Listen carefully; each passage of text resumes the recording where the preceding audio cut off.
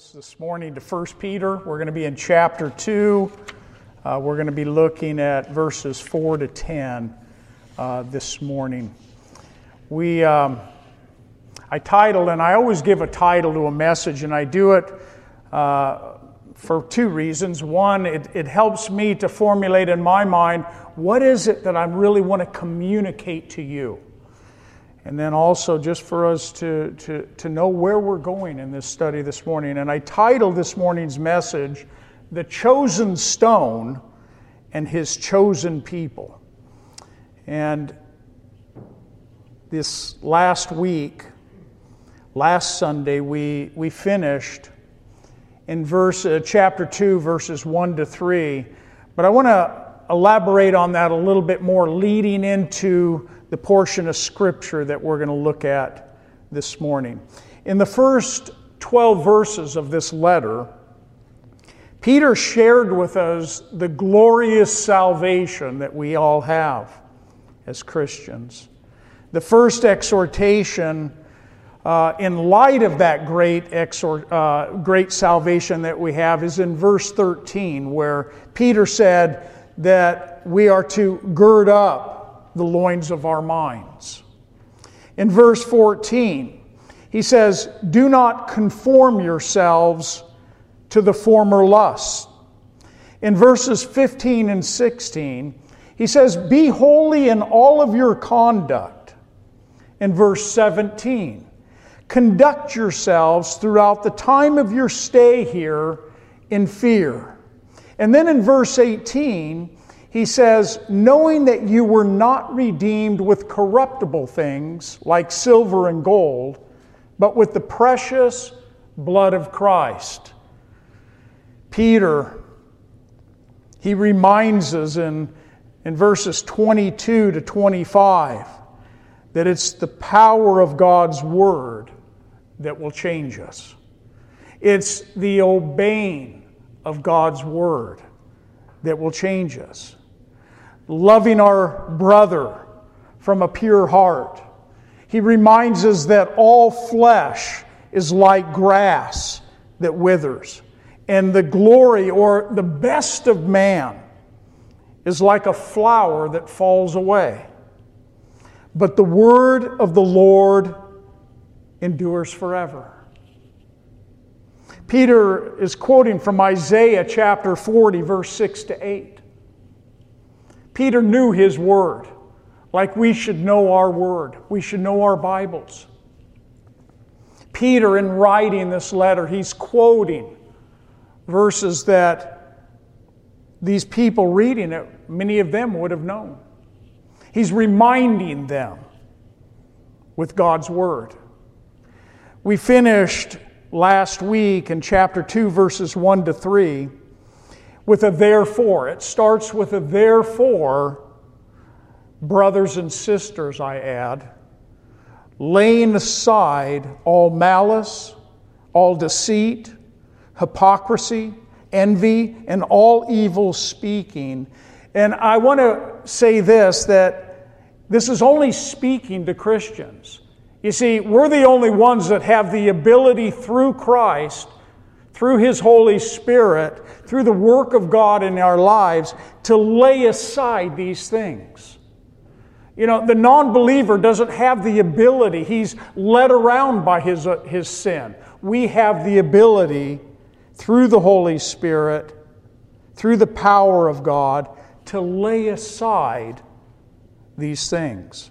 He goes on in verse 2 and he says, "As newborn babes, desire the pure milk of the word, that you may grow thereby. If indeed you have tasted that the Lord is gracious." And I have to say that if you know Jesus Christ as Lord and Savior this morning, you have tasted that the Lord is gracious. You have tasted of His mercy in your own life. But we're called as newborn babies to desire the pure milk of the Word.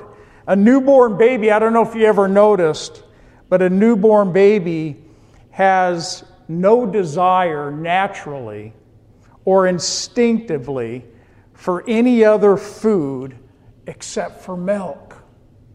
That baby wants milk when it's first birthed into this world. He wants milk from his mother. We don't teach even newborn babies to look for bottled food or for baby food in a bottle. We don't teach them to want to desire other foods. They simply desire milk from their mother. Peter gives us this picture of this pure milk. It's the only thing really that satisfies a baby. It's the only thing that really causes the early days of growth in a baby.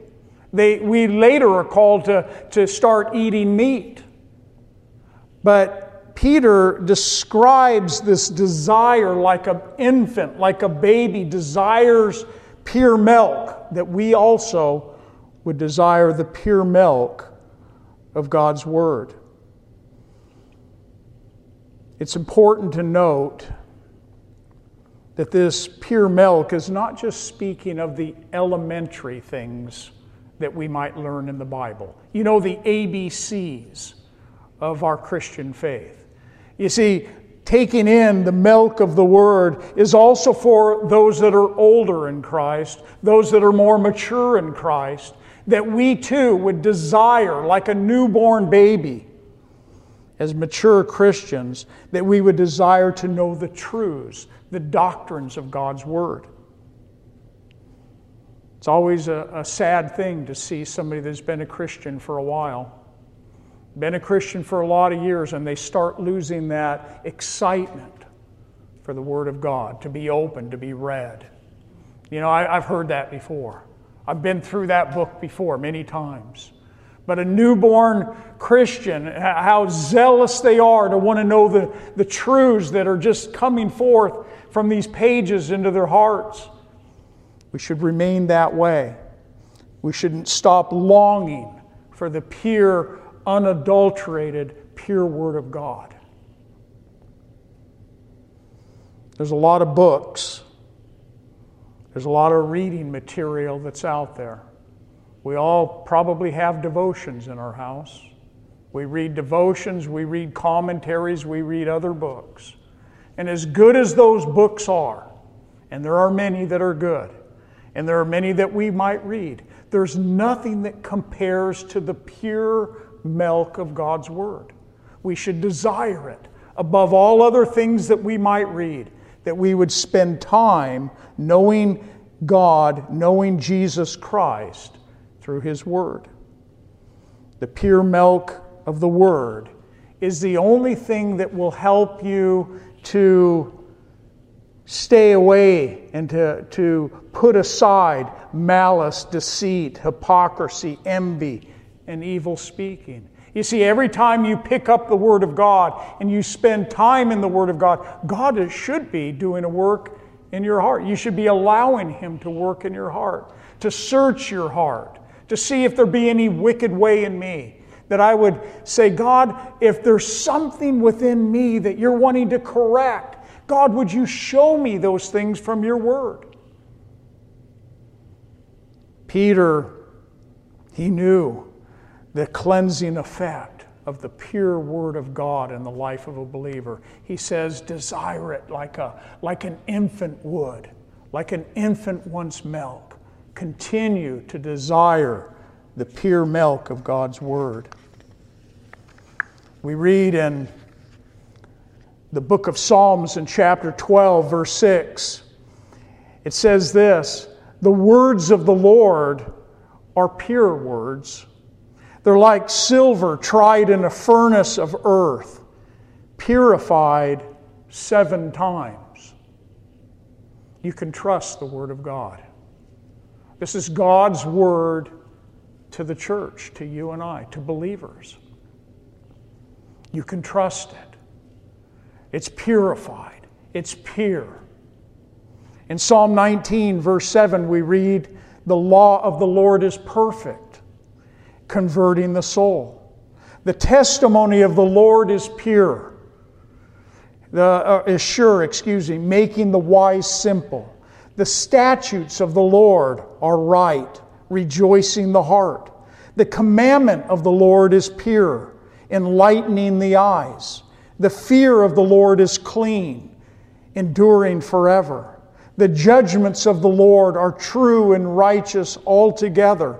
More to be desired are they than gold, yea, than much fine silver. Sweeter also than honey in the honeycomb.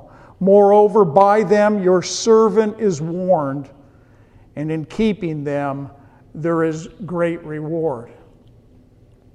God's Word. I hope that we're all treasuring it in our hearts. I hope that we're desiring to know it more. I hope that we're spending time in it more than we ever have, because it's the only thing that's really, truly going to satisfy you and give you victory in your life, give you hope, give us those things that we need to know about God. The psalmist also wrote in Psalm 119, verse 40, he says, "Behold, I long for your precepts." And then he says this, "Revive me in your righteousness." I long for your precepts. I long for those things that you want to teach me from your word. Do you? Do you long for those things? Are you an open vessel that you're willing to say before God, God, show me those areas of my life that I need to be walking more wholeheartedly towards you, that I need to put these things away and follow you with a whole heart? It's a promise to those who have a great desire. God wants to speak to us. If you ever have a hard time hearing God's voice, it's probably because you're not spending enough time in His Word. Spend time in the Word of God and you will hear the voice of the Lord. He'll speak to you from it. My prayer for each of you is that you would feed upon the Word of God, that you would be strengthened by the Word of God, that you would grow thereby. And that's our source of growth, that I would grow by His Word, grow in His Word, grow in my understanding. Faith comes by hearing, and hearing by the Word of God. If you're coming up short on faith, if you're lacking faith, coming up short with it, you need to spend more time learning the promises of God, looking at the Word of God. This morning, we're going to look at the chosen stone. And we're going to look at God's chosen people. Look at your Bibles at verse 4. It starts, and Peter starts with the words, coming to Him. That Him is Jesus here. Coming to Him as to a living stone, rejected indeed by men, but chosen by God and precious. This is the third time that Peter uses this word precious, valuable. He was rejected by men, but chosen by God the Father and precious, valuable. You see, coming to Him as a Christian is to approach Him. It's actually a verb, and it requires action on your part. To come to Him, we come to Him in prayer, don't we? We come before God in prayer. We come before Him even this morning as we lifted up our voices and lifted up our hands before the Lord. We come before Him in worship when we come into the house of God. We come before Him when we open up the Word of God and we begin to read it. And when we come, we should come in faith. We should come in faith believing that God wants to bless, to minister to us in prayer and worship and in the Word of God. In Hebrews 11:6, we read, "But without faith it's impossible to please Him. For he who comes to God must believe that He is, and that He is the rewarder of those who diligently seek Him. He's the rewarder. Those who come to God. Peter says, coming to Him as to a living stone. I love that. We come before the living stone. We come in boldness as New Testament Christians. We come into His presence and can come into His presence with boldness. We have access to the living God. In Hebrews 10:19 we read this, therefore, brethren, having boldness to enter the holiest by the blood of Jesus, by a new and living way which He consecrated for us, through the veil that is His flesh, and having a high priest over the house of God, it goes on to say, let us draw near. Let us draw near with a true heart, in full assurance of faith, having our hearts sprinkled from an evil conscience and our bodies washed with pure water. What a privilege we have. That we can actually come before the living God with boldness, in faith. We can come before Him. How do we come to Him? How do we come before Him? Peter says, coming to Jesus as a living stone. Drawing near in our faith. Drawing near to Him in our boldness. Drawing near with strong desire as to a living stone. You see, the living stone is Jesus Christ. The word is also rock. He's our rock. He's our stone. And it's not a dead stone like the pagan gods that couldn't speak. We come before Him as a living stone. One that can minister to us. Jesus, who is our living Savior. Jesus, who is our risen Lord. We come before Him in worship. We come before Him in devotion. And we even demonstrate our need for Him when we draw near to the one who is our stone, our living stone. How needy are you this morning? How in need are you of Him and drawing near to Him? I have to say that you probably are hungry for that. It's why you're here, hopefully, to draw near to Him, to come before Him, to come before the rock, our stone, our living stone. Listen to David in Psalm 18, in verse 1. This is a psalm of David. We're told the servant of the Lord, who spoke to the Lord the words of this song on the day that the Lord delivered him from the hand of all of his enemies and from the hand of Saul. And David said, I will love you, O Lord, with my strength. The Lord is my rock and my fortress and my deliverer, my God, my strength in whom I will trust, my shield and the horn of my salvation and my stronghold. Try praying that prayer. Try lifting that praise up before the Lord when you find yourself in the middle of the battle. Who do you run to? Who are you looking to for your strength? David, all of these, he's personalizing it. My rock, my fortress, my deliverer, my strength. You see, we have that too. God, be my strength today. Be my fortress today. Be my shield. Be my salvation today. He's your rock. He's your living stone. In Psalm 61, verse 1, another psalm of David, he says, Hear my cry, O God. Attend to my prayer. From the end of the earth I will cry to you when my heart is overwhelmed. What's he say? Lead me to the rock that is higher than I. When is the last time that you cried out to the Lord in that way?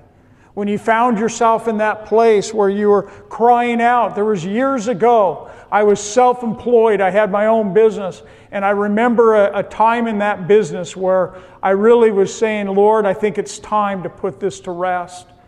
And I came home to my family and I said, I think the Lord has told me to shut the doors on the business. I don't know what the Lord has for us, but this is what I do know. The Lord is on His throne. The Lord is in control. And Lord, your will be done. And I remember reading out of Psalm 61 and how this psalm jumped off the pages into my heart. God, hear my cry. Hear my prayer. When my heart is overwhelmed, lead me to the rock that is higher than I. You can pray that prayer. You can come before Him in that way. In Psalm 62, verse 1, David again says, truly my soul silently waits for God. From Him comes my salvation. And then he says this, He only is my rock and my salvation. He is my defense. I shall not be greatly moved. He says He only is. You see, we sometimes run to a lot of different sources for help. But David knew that He only was his rock. He's the only one that would bring that comfort and that peace. He goes on in verse 5 of the same psalm. He says, my soul waits silently for God alone, for my expectation is from Him. What do you put your expectation in? David says, my expectation is from Him. He only is my rock and my salvation. He is my defense. I shall not be moved. Notice that he said in verse 2, he says, I shall not be greatly moved. And as he gets through this psalm, he says, I will not be moved. He doesn't even use the word greatly moved. He says, I will not be moved. He was building in his strength even as he wrote that psalm, even as he laid his heart out before the Lord. And God is my salvation and my glory. He's the rock of my strength. He's my refuge. His refuge was in God. He says, trust in Him at all times, you people. Pour out your heart before Him. God is a refuge for us. Notice how he turns it on all of us. He's a refuge for you, a refuge for us. In 1 Samuel chapter 2, verse 1, Hannah prayed this. After she received this blessing from the Lord, she says, my heart rejoices in the Lord. The horn is exalted in the Lord. I smile at my enemies because I rejoice in your salvation. No one is holy like the Lord, for there is none besides you, nor is there any rock like our God. I hope that's the way that you see it. I hope that's the way that you look to the Lord. He's your rock. What do you think of a rock? Have you ever stood on a big one? A big boulder, they're not easily moved, are they? To stand upon that rock, to have trust in the living stone is what we're called to do. Peter went on in our text in verse 4. He tells us that this living stone was rejected indeed by men, but chosen by God and precious. Rejected by men. We once may have rejected Him. And there are those today that reject Him. Not only as Messiah, but no, He's not the one we're looking for. No, He's not my Savior. He's not. They reject.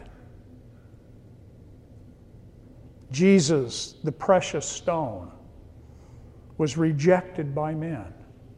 But in the Father's eyes, He was precious in the sight of the Father, and the value of His Son was immeasurable. He sent Him down to this earth to go to a cross, to die on our behalf, that we might live the redemption And it could only be done by His Son, Jesus Christ, that perfect sacrifice. Peter goes on in verse 5. He says, you also. He's speaking to you and I. You also, as living stones. Notice it's plural here.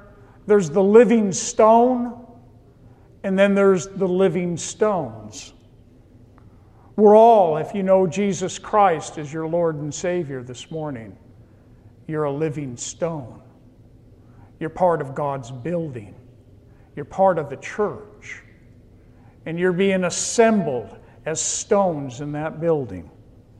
It's a building project that we're in right now, the church age.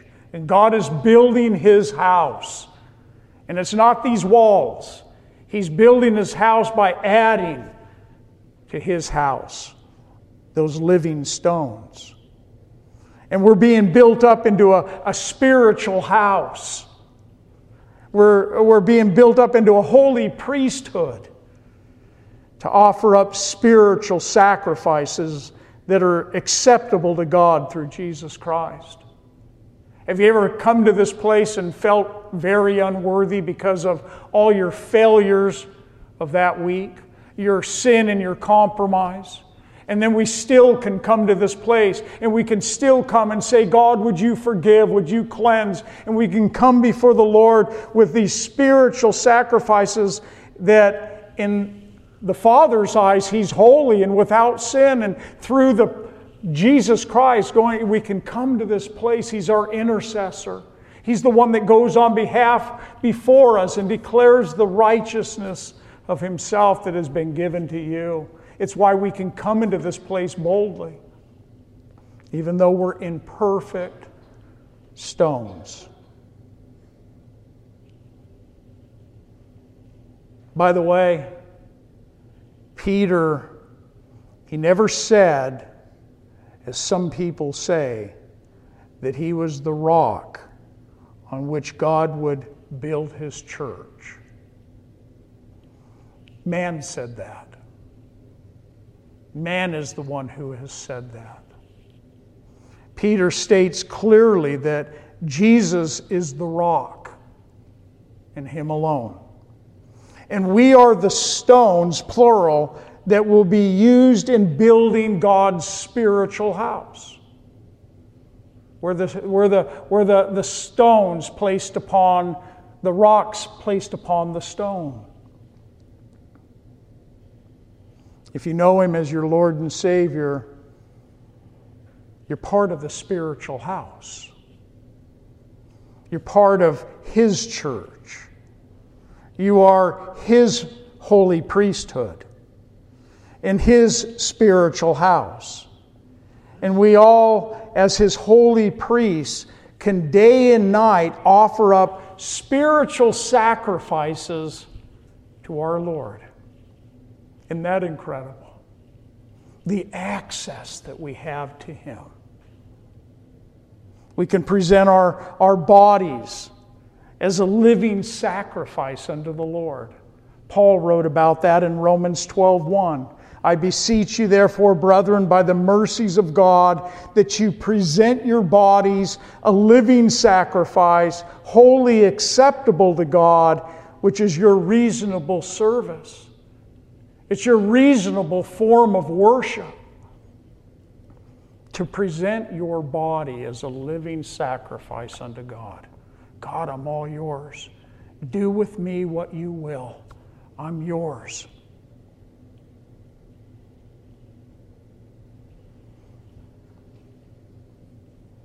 The sacrifice of praise.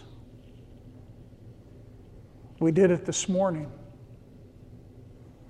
We came into God's house and we lifted up our voices to the Lord. And hopefully we lifted up our hearts and our minds to the Lord in the moment. The sacrifice of praise on our lips. In Hebrews 13:15, we read, therefore by Him let us continually offer the sacrifice of praise to God. that is the fruit of our lips, giving thanks to His name.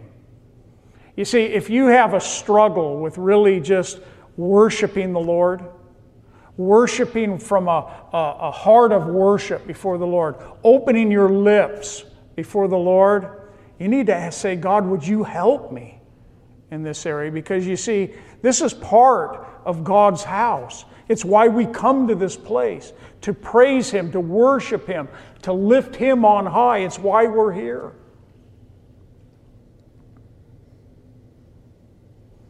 We bring the sacrifice also of good works. You see, we're not saved by good works, are we?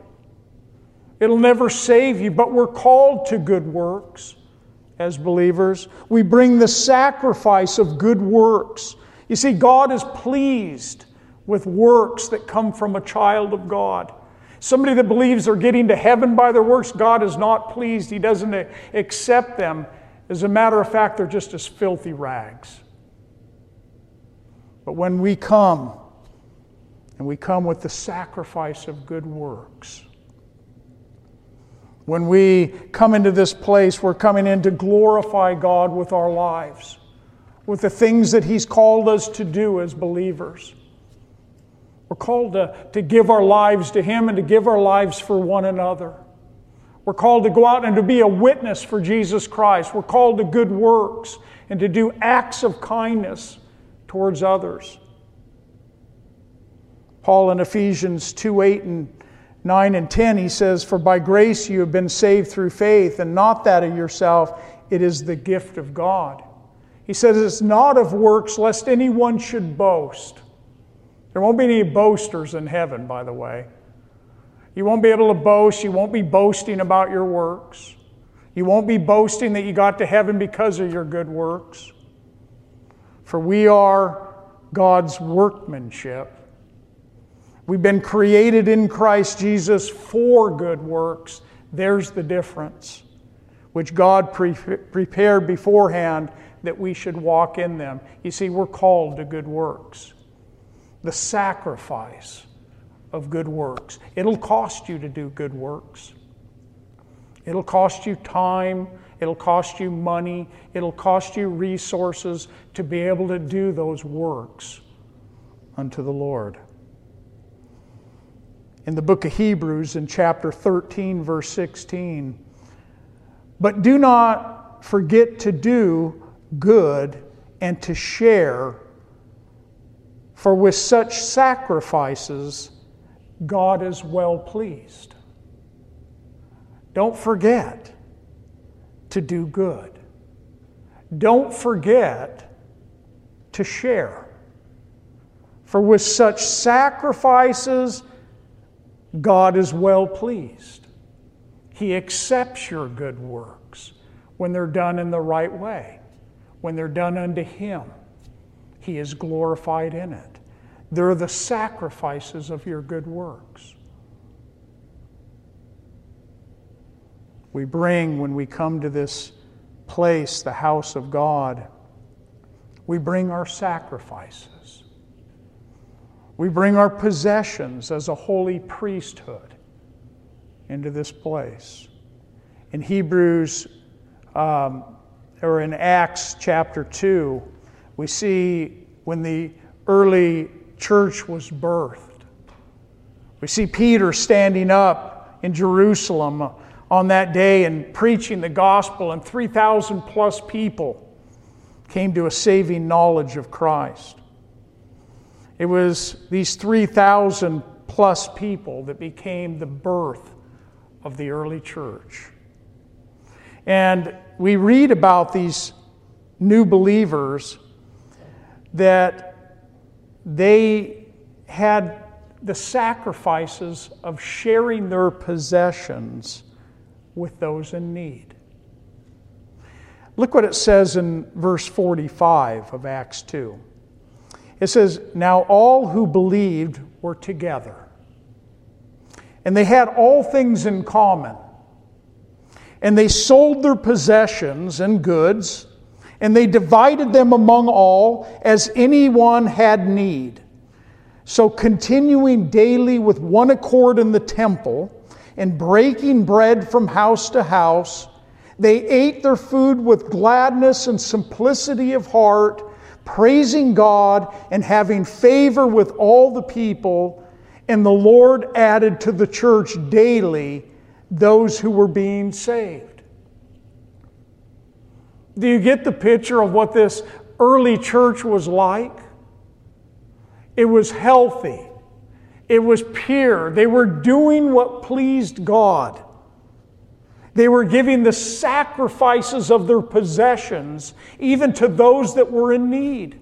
Selling even property and doing those things. And are we called to sell all of our property? No, not necessarily, but we are called to realize that, you know what, my possessions, the things I have are God's. They're not mine. And God, if you call me to share my possessions, then I need to be obedient to you. There was this simplicity of heart that was in the early church. And these believers, they were praising God, and they went from house to, it was just simplistic. The problem is we've complicated things today. We've made church complicated. The fact is we're all here as believers. We're here as just simply as, we're all the same. We're just here as needy believers, and we should be looking out, trying to minister to one another. When we see someone in need, God, what would you have me to do with that? The sacrifice of service. I shared with our young adults this last Friday on spiritual gifts. I shared with them and I asked them actually to seek the Lord. That they might seek the Lord and find out what their gift was or their gifts that God had given to them. I say the same thing to each one of us. What is the gift or gifts that God has given to you? The sacrifice of service in the house of God. And we need to find out how I might serve God and serve His people in this house. To use your gifts. To not neglect to use your gift.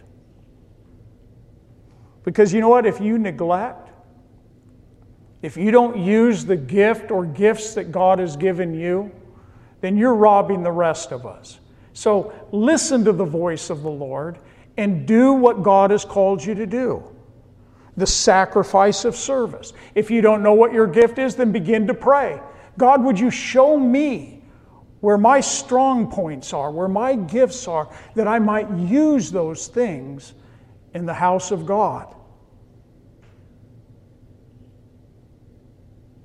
By the way, the day you gave your life to Christ, you entered into the ministry. The ministry is not just for the pastors. It's not for the elders and leaders. It's for each and every one of us. You entered into the ministry. You're the priesthood. You see, the church building that we're gathered together in this morning is technically, it's not the church.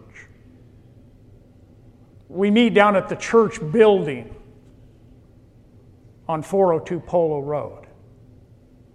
But that's not really technically the church. You're the church. I'm the part of the church. We're the body of Christ. That's the church. You come to this place, or should come to this place, with spiritual sacrifices that are acceptable to God. The holy priesthood, as Peter refers to this holy priesthood, we come with sacrifices like the priests would come into the temple. We come into God's house with these sacrifices unto the Lord. Your bodies as living sacrifices unto the Lord. You bring your lips and your hands into this place and you lift up worship before the Lord. You bring your acceptable works into this place. You bring your possessions into this place. Your gifts to God You bring your sacrifices of service into this place. You're His holy priesthood. Have you ever thought of yourself that way? His holy priesthood? You know, we read about the priest in the Old Testament, and we read about the high priest and the other priests. You're His holy priesthood. We're not the high priest of God's church. You see, He's the high priest. We're His holy priesthood within the church that God wants to use. In Acts chapter 4, verse 5, we read about Peter and John in chapter 3 where they had healed a lame man. He was laying there at the gate of the temple, and then the religious leaders heard of this miracle of God, and they went out and they arrested Peter and John. And we're told that the next day, Peter was given an opportunity to preach the gospel to these religious leaders. We read in Acts 4:5 that it came to pass on the next day that these rulers, elders, and scribes, as well as Annas the high priest, Caiaphas, John, and Alexander, and as many were of the family of the high priest, were gathered together at Jerusalem. And when they had set Peter and John in the midst, they asked, "By what power or by what name have you done this?" Speaking about the miracle that was performed. Then Peter, we're told, filled with the Holy Spirit, said to them. He begins to preach to them. He begins to speak to them. By what power have you done this? And notice it's the filling of the Holy Spirit that opened the mouth of Peter. He says, "If we this day are judged for a good deed done to a helpless man, by what means he has been made well, then let it be known to you all and to all the people of Israel that by the name of Jesus Christ of Nazareth, whom you crucified, whom God raised from the dead, by Him this man stands here before you whole." And then He says this to them, "This is the stone which was rejected by you builders." They were the ones that were supposed to be the builders. These were the high priests. These were the religious men that were over the nation of Israel. "This is the stone which was rejected by you builders, which has become the chief cornerstone." And then he goes on to say in verse 12, he says, "Nor is there salvation in any other, for there is no other name under heaven given among men by which we must be saved." And now when they saw the boldness of Peter and John and perceived that they were uneducated and untrained men, these religious leaders were told they marveled and they realized that they had been with Jesus. You see, if you spend time with the Lord, you spend time in prayer, you spend time in His Word, you spend time drawing close to the Lord, and you say, "God, would you fill me with your Holy Spirit?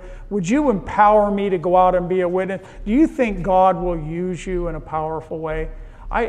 He will. God will use you in powerful ways if you just put yourself in that place.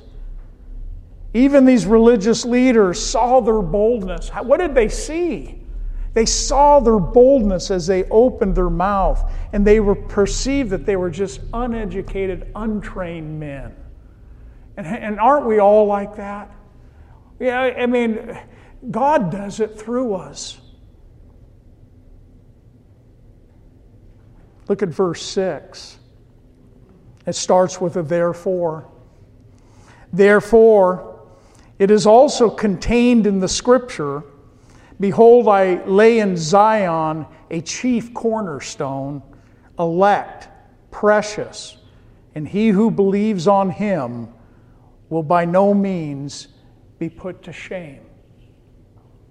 I lay in Zion, a name for Jerusalem, the place where the chief cornerstone would be laid there in Jerusalem. A cornerstone in a building is that first stone that is laid down. And the other living stones, so to speak, that are stacked on that cornerstone that join two walls together.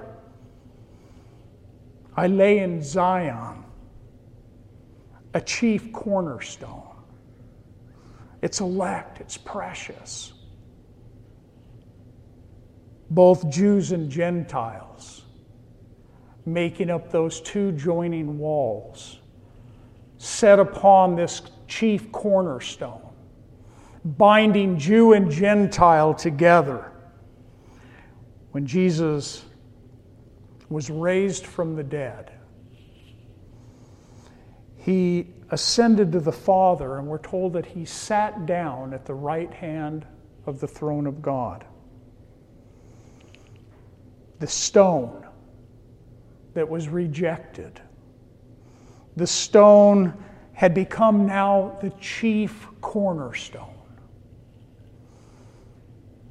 He was the chief cornerstone of all the other living stones that were going to be stacked upon it, that make up God's spiritual house. Did you know that you're one? You're one of those, if you know Him as Lord and Savior, you're one of those living stones that is in this building project.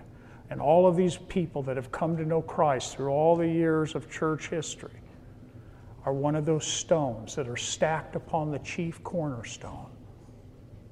Peter says this chief cornerstone was elect. It was precious. It was chosen by the Father. He will be of great value to all who put their trust in Him. He's the one who came and died and was resurrected and is seated at the right hand. He's the chief cornerstone. And all who put their trust in Him will never be shamed, will never be disappointed.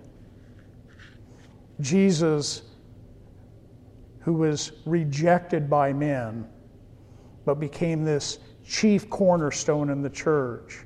Peter reminds them of what the prophet Isaiah said 700 plus years before. He says, he's quoting from Isaiah 28, verse 16.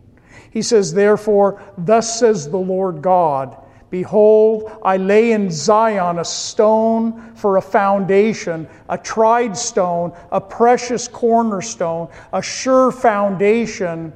Whoever believes will not act hastily."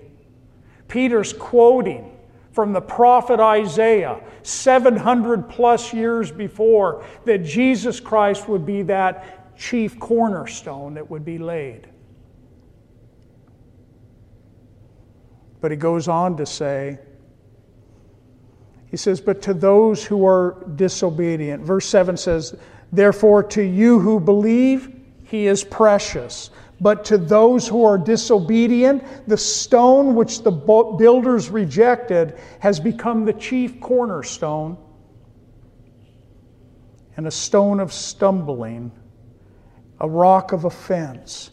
They stumbled, being disobedient to the word to which they were also appointed." Peter again quotes the prophet Isaiah in chapter 8, verse 14. He says, "He will be a sanctuary, but a stone of stumbling and a rock of offense to both the house of Israel, as a trap and a snare to the inhabitants of Jerusalem, and many among them shall stumble. They shall fall and be broken, be snared and be taken." Again, Peter quotes the prophet Isaiah.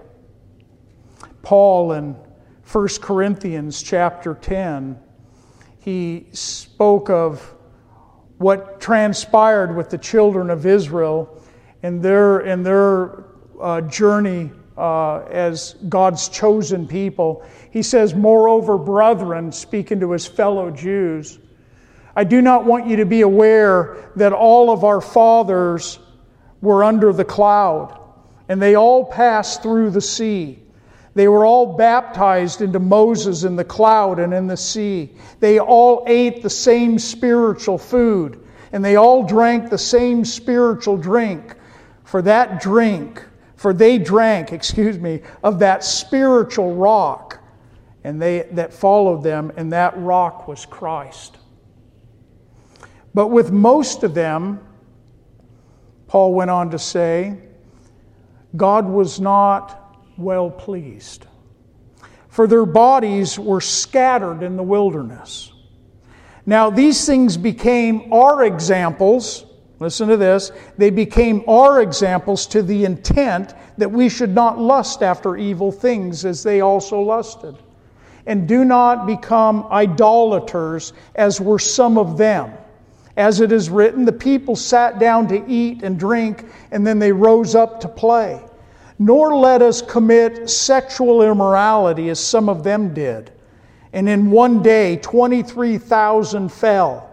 Nor let us tempt Christ, as some of them also tempted, and were destroyed by serpents. Nor complain, as some of them also complained, and were destroyed by the destroyer. Now all of these things happened to them as an example, and they were written for our admonition, upon whom the ends of the ages have come. Therefore, let him who thinks he stands take heed lest he fall. No temptation has overtaken you except such as common to man. But God is faithful, who will not allow you to be tempted beyond that which you are able, but with the temptation will also make a way of escape that you're able to bear it." They drank of that spiritual rock that followed them, and that rock was Christ. You see what that example they were to you and I? God never hid the sins of man. And even our sins will be exposed. God doesn't hide the sins of his people. And these become examples and warnings to you and I, that as they lived in idolatry, as they did sexual immorality, as they tempted Christ, as they complained in the wilderness, so let them be an example to you and I. Peter says in verse 7, "Therefore to you who believe, he is precious. He's valuable. He saved you. The redemptive work, his precious blood, saved you from your sin. But to those who are disobedient, the stone which the builders rejected has become the chief cornerstone."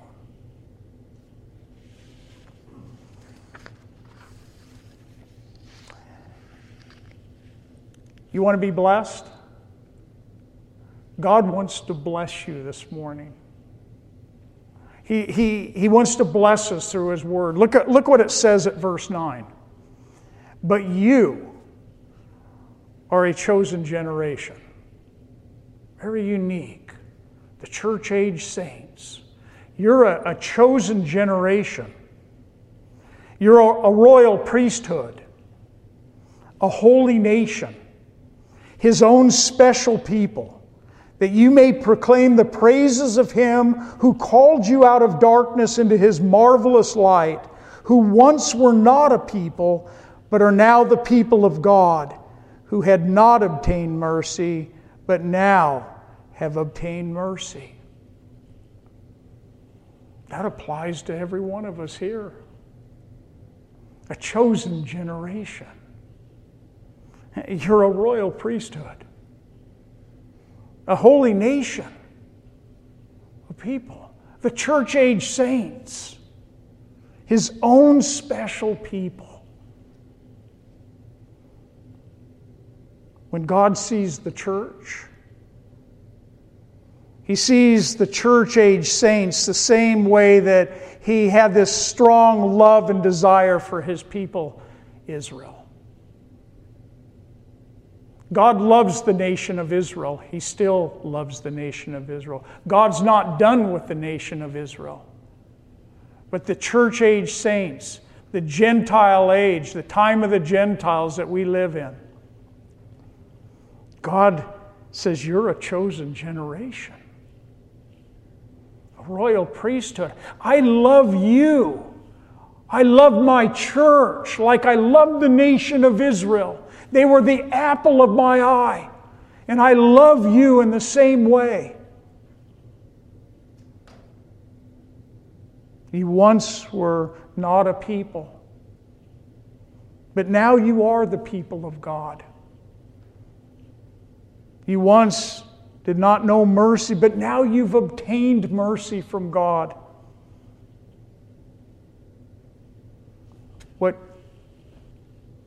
What does God think of the church? He thinks of us as people. We're Gentiles. Most of us are Gentiles. And he thinks of us as people that he loves.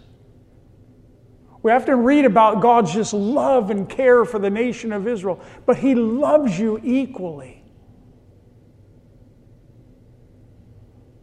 A chosen generation. You see, God, from the very foundations of the world, had a plan of redemption for us Gentiles. He always knew that he was going to save you and I. He had a specific plan for the church. He had a plan for Israel. He has a specific plan for the church. His church. A royal priesthood. Peter says first that we're a holy priesthood. We offer up our sacrifices to him. But now he says that we're a royal priesthood. Ones who have been given, if you want to say, a special privilege. And that privilege is to declare to this world the excellencies of our God. You see, as holy priests, we enter in to the sanctuary with spiritual sacrifices to God. And as a royal priest, we go out into this world as a witness of Jesus Christ. That high priest that stood in that temple and went before the people, a representative of God to the people. The high priest. You're a royal priesthood that has been given the privilege of going out and making known our God. You're a holy nation. God's desire was that Israel would be that holy nation. But they bowed to idolatry. They bowed down to the things of this world, and God set them aside for a period of time. God has not forgotten his people. God has not forsaken the nation of Israel. God will save a remnant of his people, but they've been, in a sense, set aside for a period of time. You're a holy nation. You're a chosen generation. You're a royal priesthood.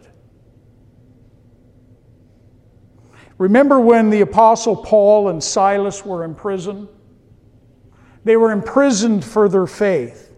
And they began to, in that prison, they began to pray and they began to sing praises and hymns to their God. We're told that the other prisoners that were there in the cell, they heard Paul and Silas singing praises and praying to their God. They were being a witness while they were in prison. And then all of a sudden the earth begins to shake. God shakes the prison walls. The doors of those prison cells open. The prisoners had the ability now to run for freedom. And Paul and Silas, that were still in that prison, that didn't leave that prison, they heard the jailer. They knew that the jailer was ready to take his life because of the prisoners that would be getting out. Paul and Silas, they cry out and they say, "Do not harm yourself. Don't harm yourself. We're here." And the guard responded to their witness, and he said, "Sirs," he says, "what must I do to be saved?"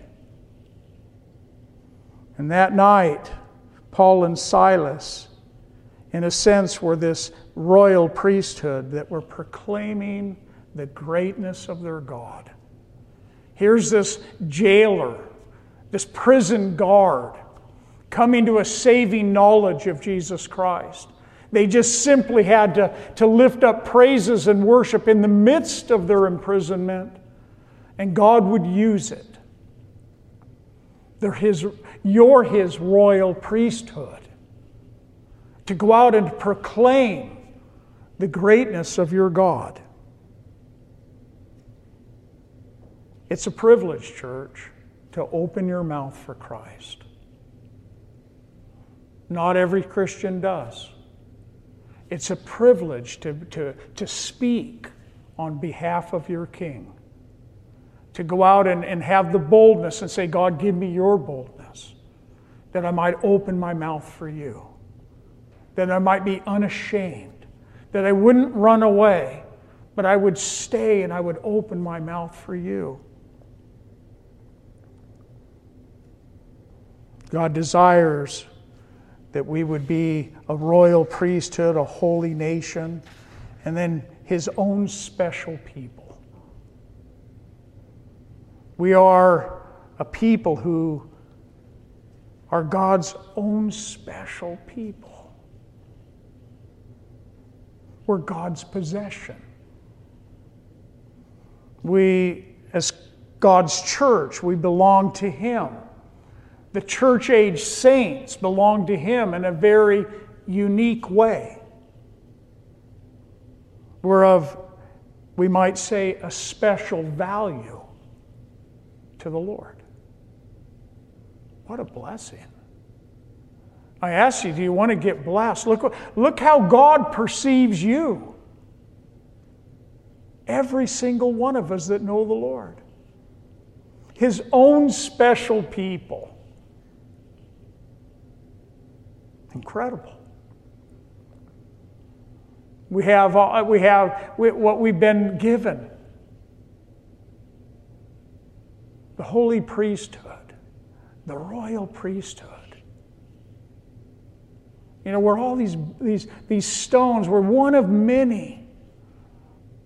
But each one of those stones is essential to the building. Each stone in that building had a part in holding up the whole thing. Each one of you has a gift or giftings to contribute in the house of God. And God wants to use you in that. Each one of those stones fit neatly together, bound together, locked together. An incredible picture of the church. You're the church. You're the living stones that God wants to use. We're going to partake of communion this morning.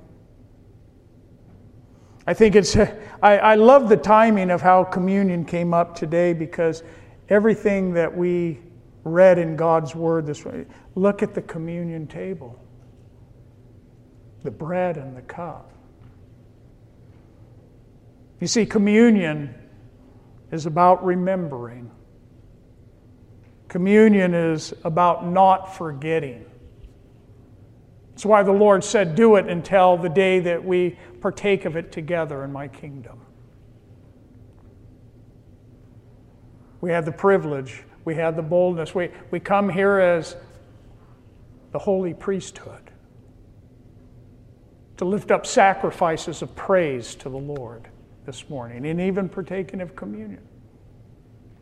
Body of Christ, these living stones knit together here. Some of you have heard me say that we're never more close to each other than when we partake of communion. We're never more close to God than when we partake of communion and we remember the cross, remember the shed blood of Jesus Christ. And so I'm going to ask the worship team to come up. I'm going to ask those that are going to serve communion to come up and to take, and they're going to hand it out to you. Let's lift up our sacrifice of worship before the Lord. Let's take this time, these few moments, to acknowledge the Lord, but also to let God have His way in our hearts. You see, when we come before the communion table, we should come before the Lord searching our hearts. We should say, Lord, show me if there's areas of my life that I'm holding on to, that I'm not letting go of. If there's areas of my life that need to be healed. If there's things within me that you want to fix, Lord, would you do that work in me? We never want to come into the presence of the Lord and just have a heart that just, we're just numb. God, would you show me who I am? You know me better than myself.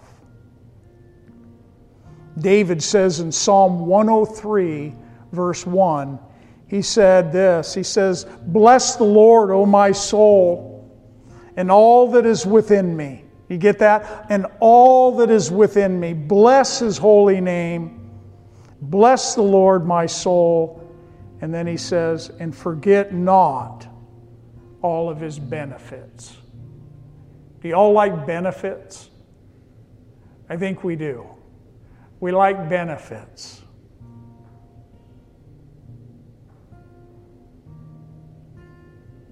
Who forgives all of our iniquities. That's a great benefit. Don't forget, church, that Jesus is Jehovah. He's Jehovah, the Lord, our sanctification. He's the one that sanctifies us by His Holy Spirit. Don't forget. Don't forget that He's the one that heals all of your diseases. Spiritual, physical. Don't forget that He's Jehovah Rapha. Jehovah heals. Don't forget that it's Him who redeems your life from destruction. It's a great benefit. He's Jehovah Tsidkenu, the Lord our righteousness, who crowns you with loving kindness and tender mercies. He crowns you with loving kindness and tender mercies. Don't forget God's loving kindness and mercies towards you. Psalm 25:6 says, "Remember, O Lord, your tender mercies and your loving kindness, for they are from old." Never stops. Don't forget who satisfies your mouth with good things, so that your youth is renewed like the eagles. Don't forget that God will be and is the one who will always satisfy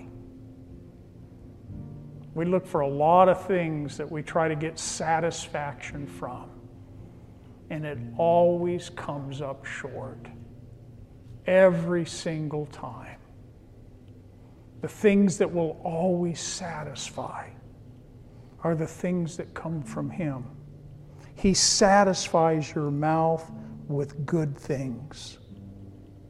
Psalm 63, verse 5 says, "My soul shall be satisfied as with marrow and fatness, and my mouth shall praise you with joyful lips. When I remember you on my bed, I meditate on you in the night watches, because you have been my help. Therefore, in the shadow of your wings, I will rejoice." Don't forget the benefits that you have in Christ. As we partake of communion right now, my encouragement to all of us is set your heart right before the Lord and let God have His way. Remember, you are a holy priesthood in this place. And so we want to represent our God in that way. And so let's worship.